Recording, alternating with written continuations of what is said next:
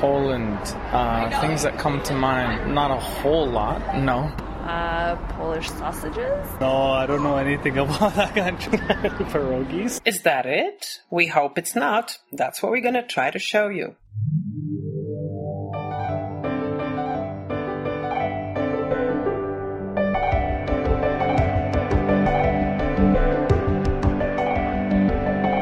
Welcome to Polcast, Pole and all that jazz.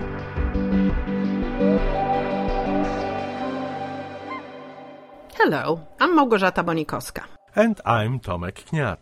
Welcome to Polcast. In this episode, we will tell you about one man's dream to reverse the Tower of Babel. How the 23rd century engineering and Renaissance meet in Toronto.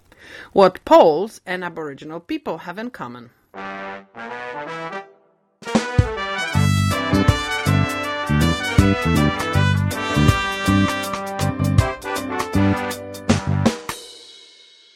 I will never forget my hiking trip in Scotland in the 1980s, long before Poles invaded Britain. Do you know what was one of its highlights?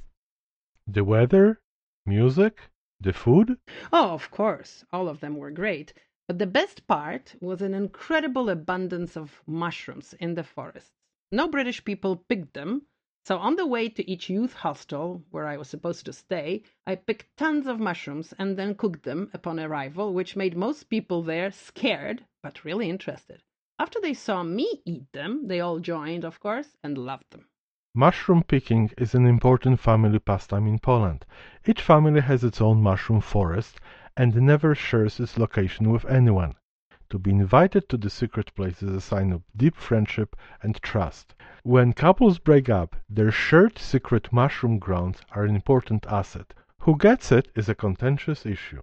Mushroom picking is an art and requires extensive knowledge. Why? Because Mother Nature has played a trick on us, mushroom lovers. Each edible mushroom has its inedible, or in some cases poisonous counterpart, which is very similar in appearance. So, to be able to enjoy picking mushrooms, you really need to know how those two differ. Unfortunately, many people make mistakes every year, so mushroom picking is a little bit like Russian roulette. When in doubt, leave it.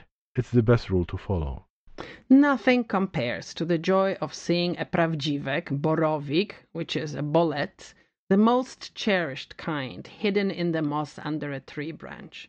And because they like growing in groups, looking for more and finding the second one, then the third one. When you're lucky, you grab them before the bugs get to them, because they also love mushrooms. Most forests in Poland are public, so anyone can just walk in and pick whatever there is to pick. Blackberries, blueberries, and mushrooms. Now, you put the mushrooms which you found in a basket, and when you are back home, you clean them.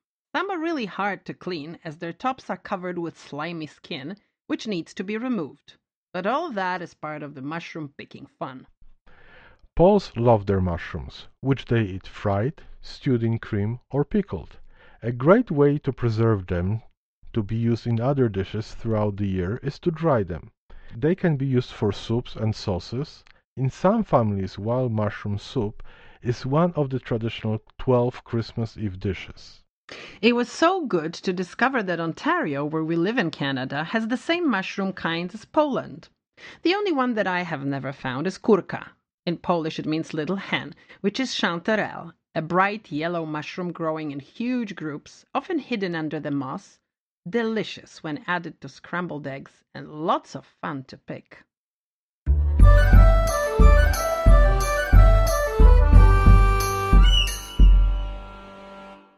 Professor Janusz Koziński, a Pole from Kraków, whose academic training and career took him all over the world, Kraków, Oxford, Harvard, MIT, McGill in Montreal, Saskatchewan, University of Utah, the University of Leeds, Imperial College, Queen Mary College London, is the founding dean of Lassonde School of Engineering at York University in Toronto.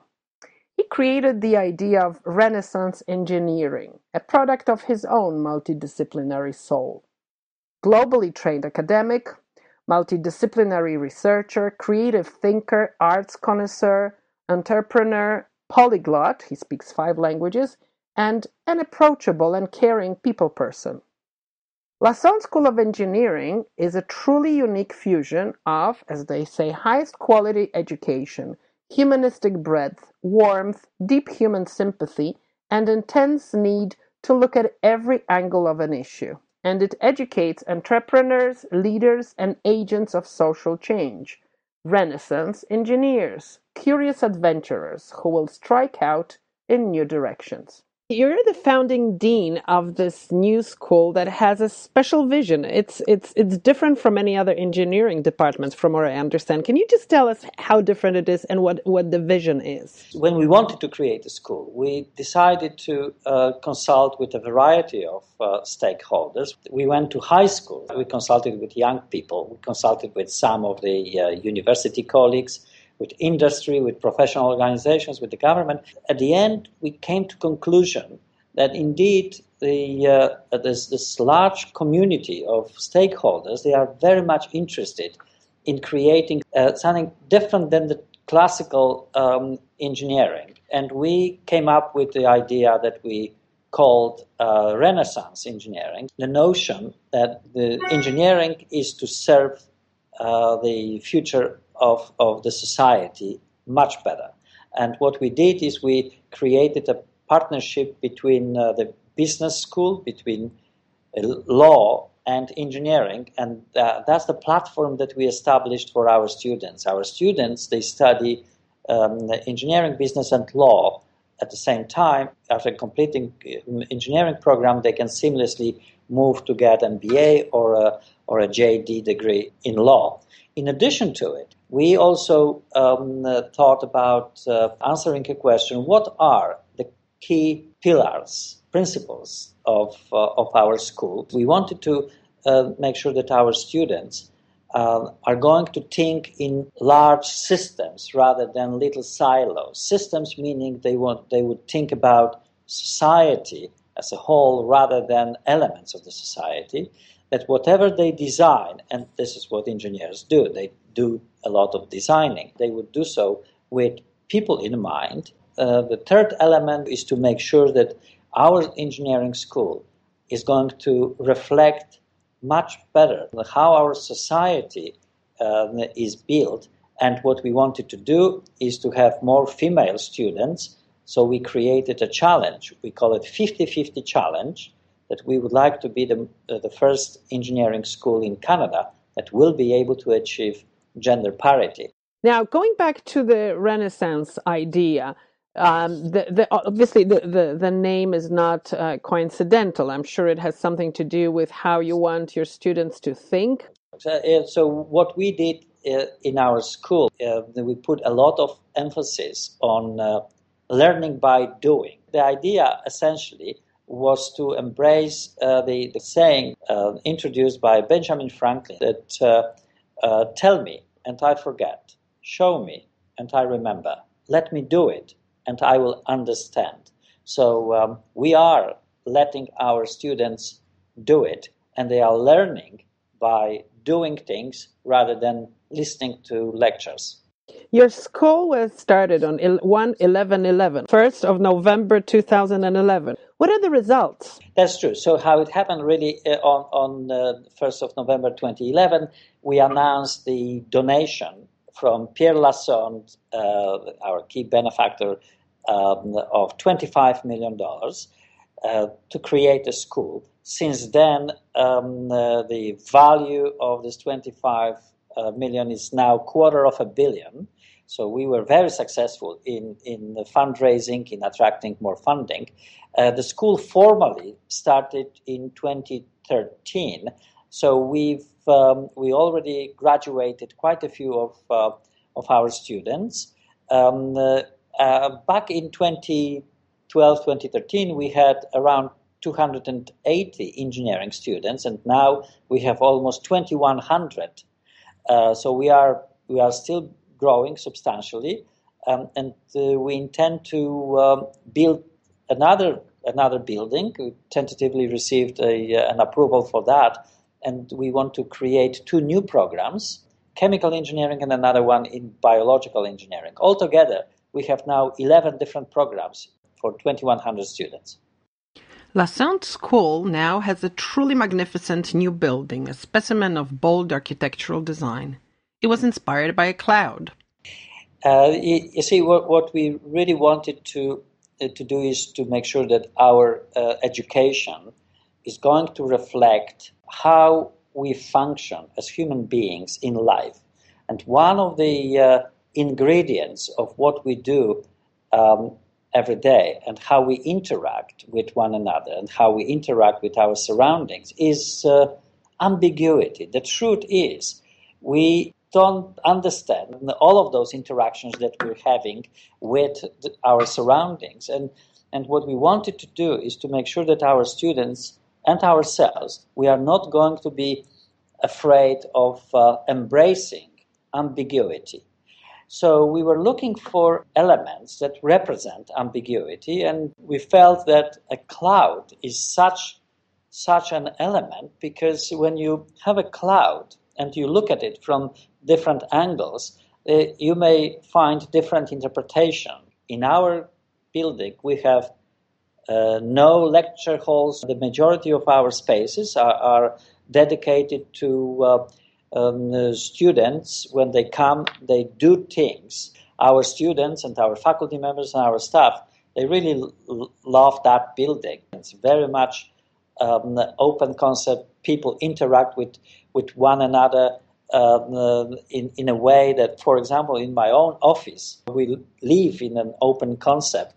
So we don't need to have any more staff meetings to inform one another about what we're doing, because people learn naturally from one another what is it that they do, and they are willing to offer help to one another in a very organic way. I wanted a little bit more, I guess. Somewhere where I was a little more engaged, a little more of a community environment, which is sort of what I see at Lausanne compared to the really cutthroat sort of thing you've got going on at the other traditional schools. Just really appreciate them, or even the open door policy that Dean Kaczynski's got. I've had a couple meetings with him and it's great. I mean, what other school can you just walk into the dean's office and have a cup of tea? Lausanne was the best fit for me. It just was. I kind of knew from the beginning that this is where I was going to go. And there is more, there is so much more. So for all the visuals, because we cannot show them in podcast, links, more material, videos, and the full-length interview, because this was just short edited version, come and visit our website, mypodcast.com.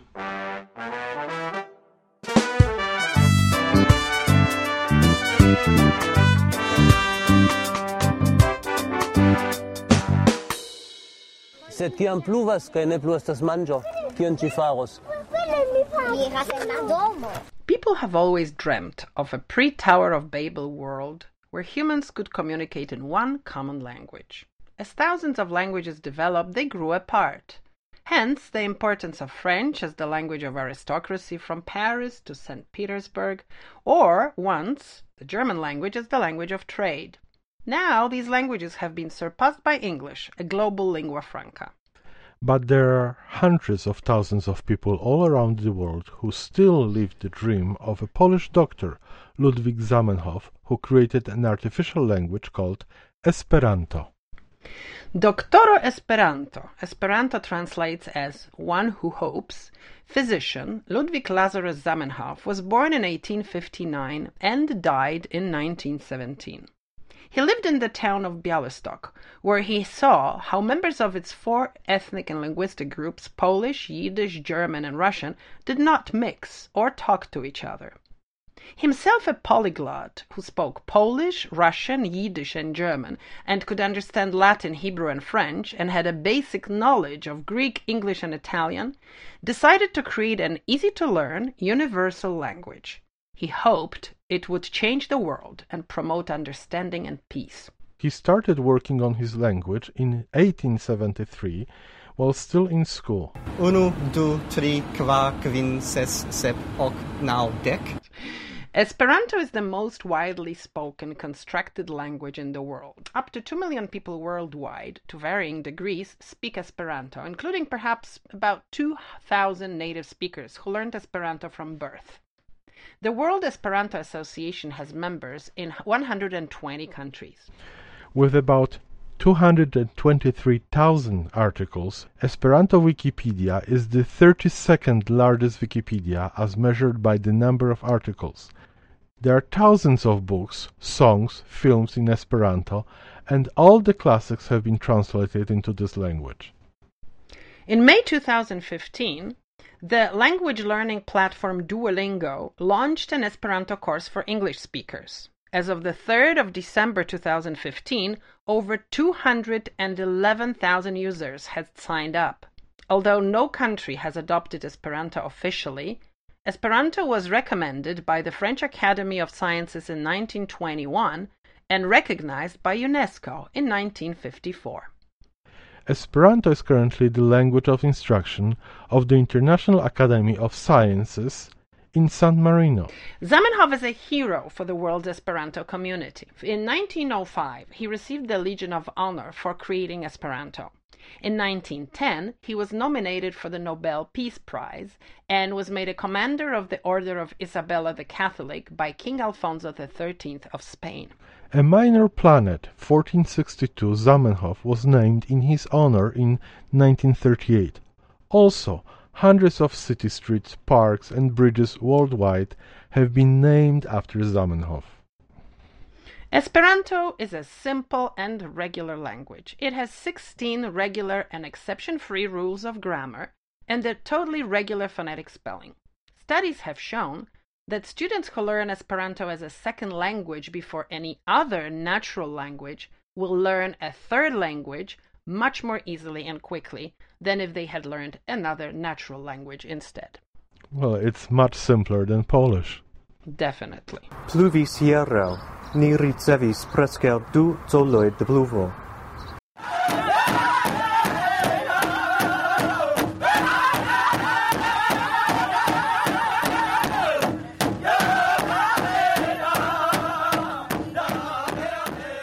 A son of Polish immigrants, World War II refugees, who arrived in Canada to settle in Brantford, Ontario in 1950, Zygmunt Misiak is a highly respected authority on Aboriginal peoples of Canada, author of several books, including the Native Program Teacher's Resource Guide, used in hundreds of Canadian educational institutions, including Aboriginal schools, an education partner with the School Boards of Ontario, a popular guest speaker admired for his knowledge of history.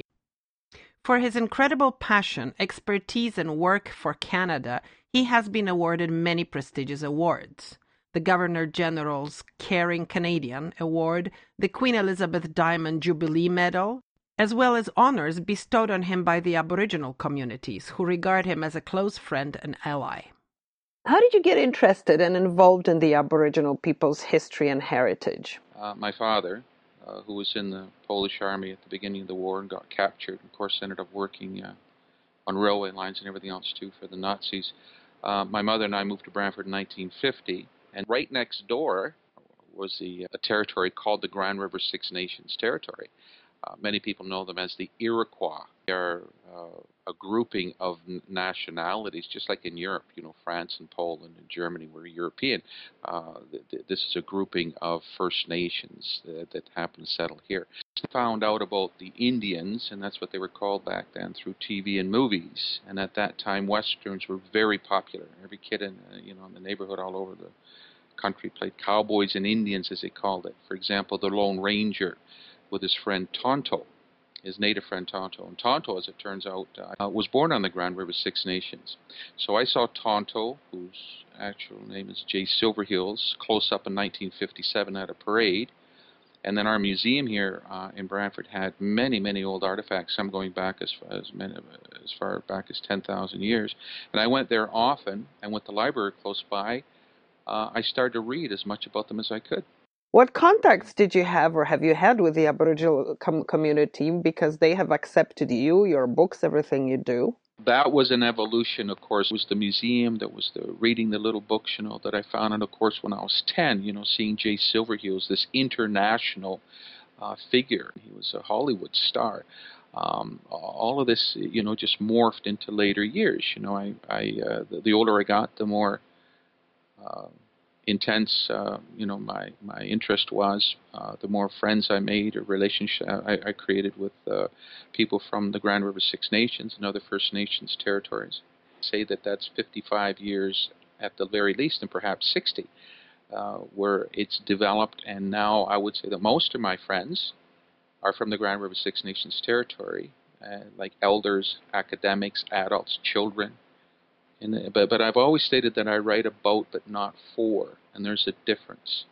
I've always made every effort to make sure that my writing is based on good information, and I write it to help others to understand many things about the First Nations and Métis the way I learned it and the way I understand it, and I'm still learning. Over 60 First Nations schools use our guide. 22 universities. There's 2 pages in the back of the guide of many people, both native and non-native, that help put it together. The Six Nations Iroquois Program Teachers Resource Guide that Ray Sky and I wrote together. That's the one that's in 695 schools.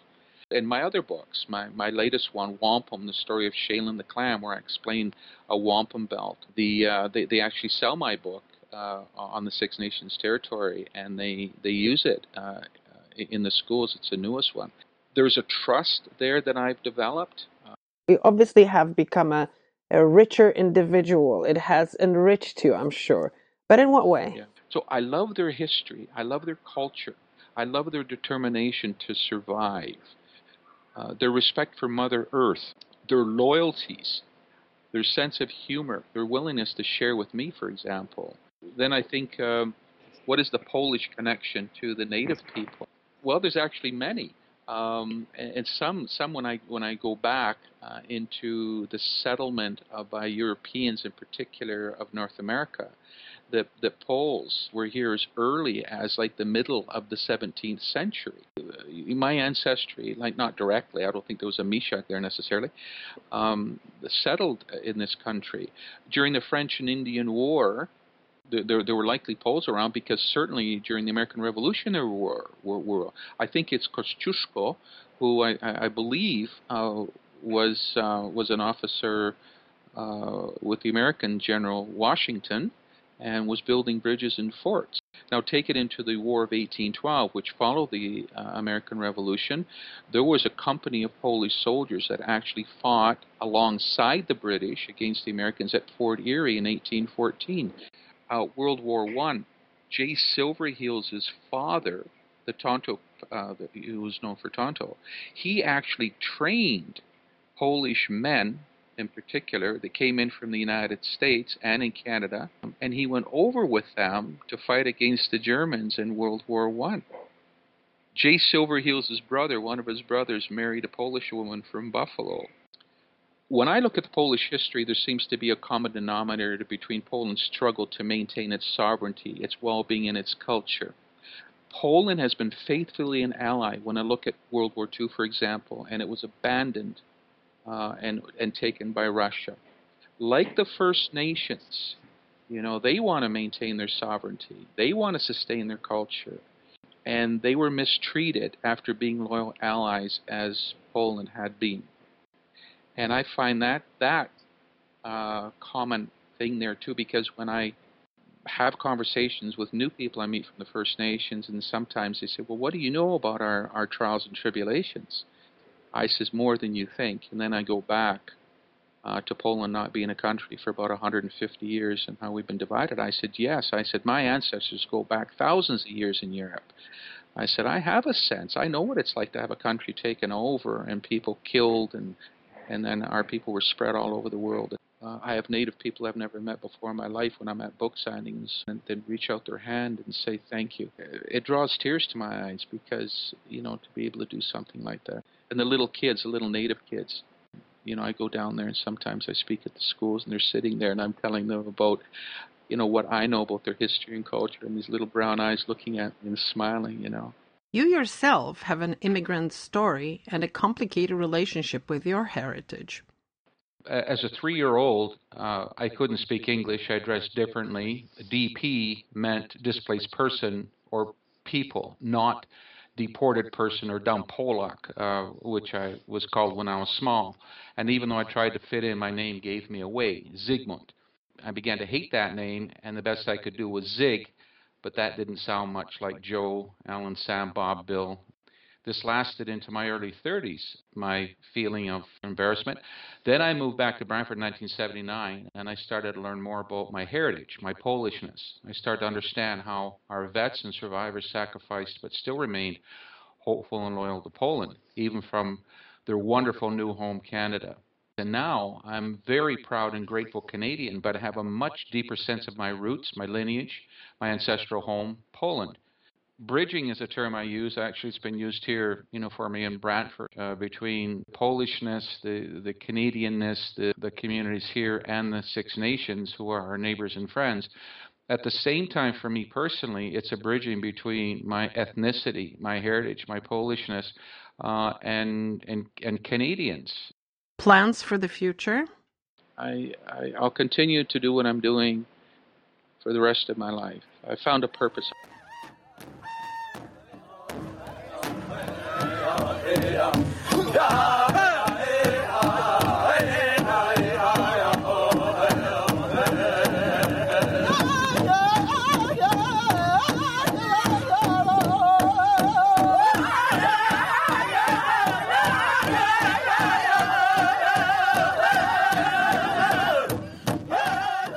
In the last episode we played this sound, wondering if you recognize it.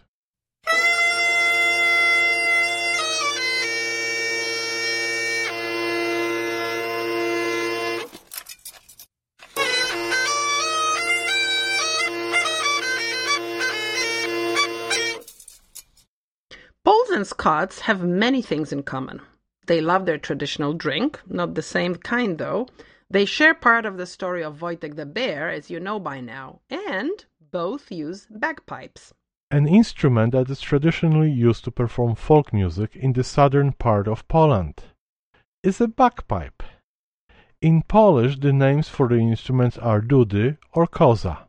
There are different types of bagpipes, depending on the area of Poland.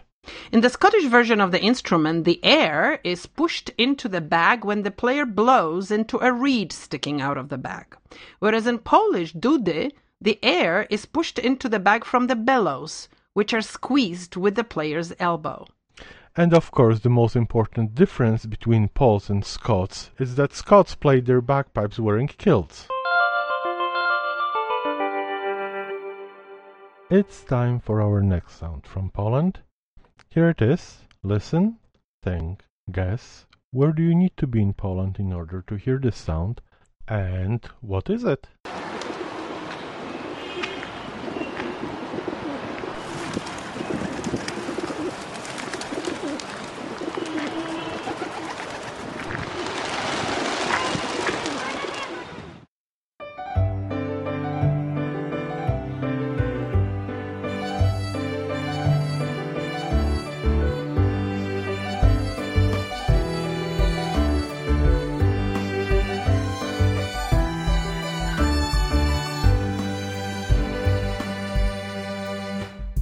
You've been listening to the 5th episode of Polcast.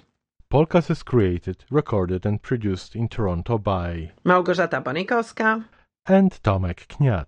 For full-length interviews, visuals, and a lot of additional information, please visit our website at mypolcast.com. In our next episode, we will tell you why the Polish language is perfect for talking to your lover.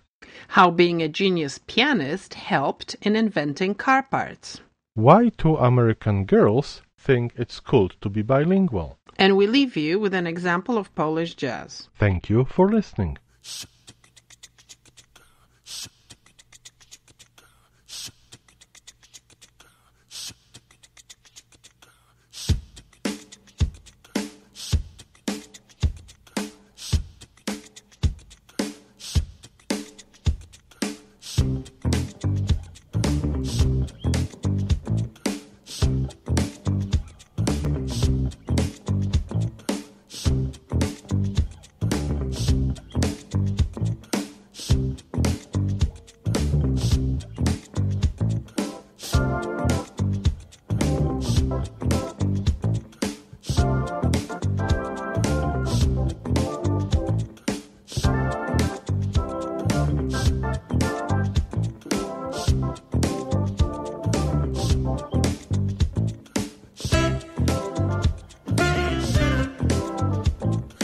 Bye.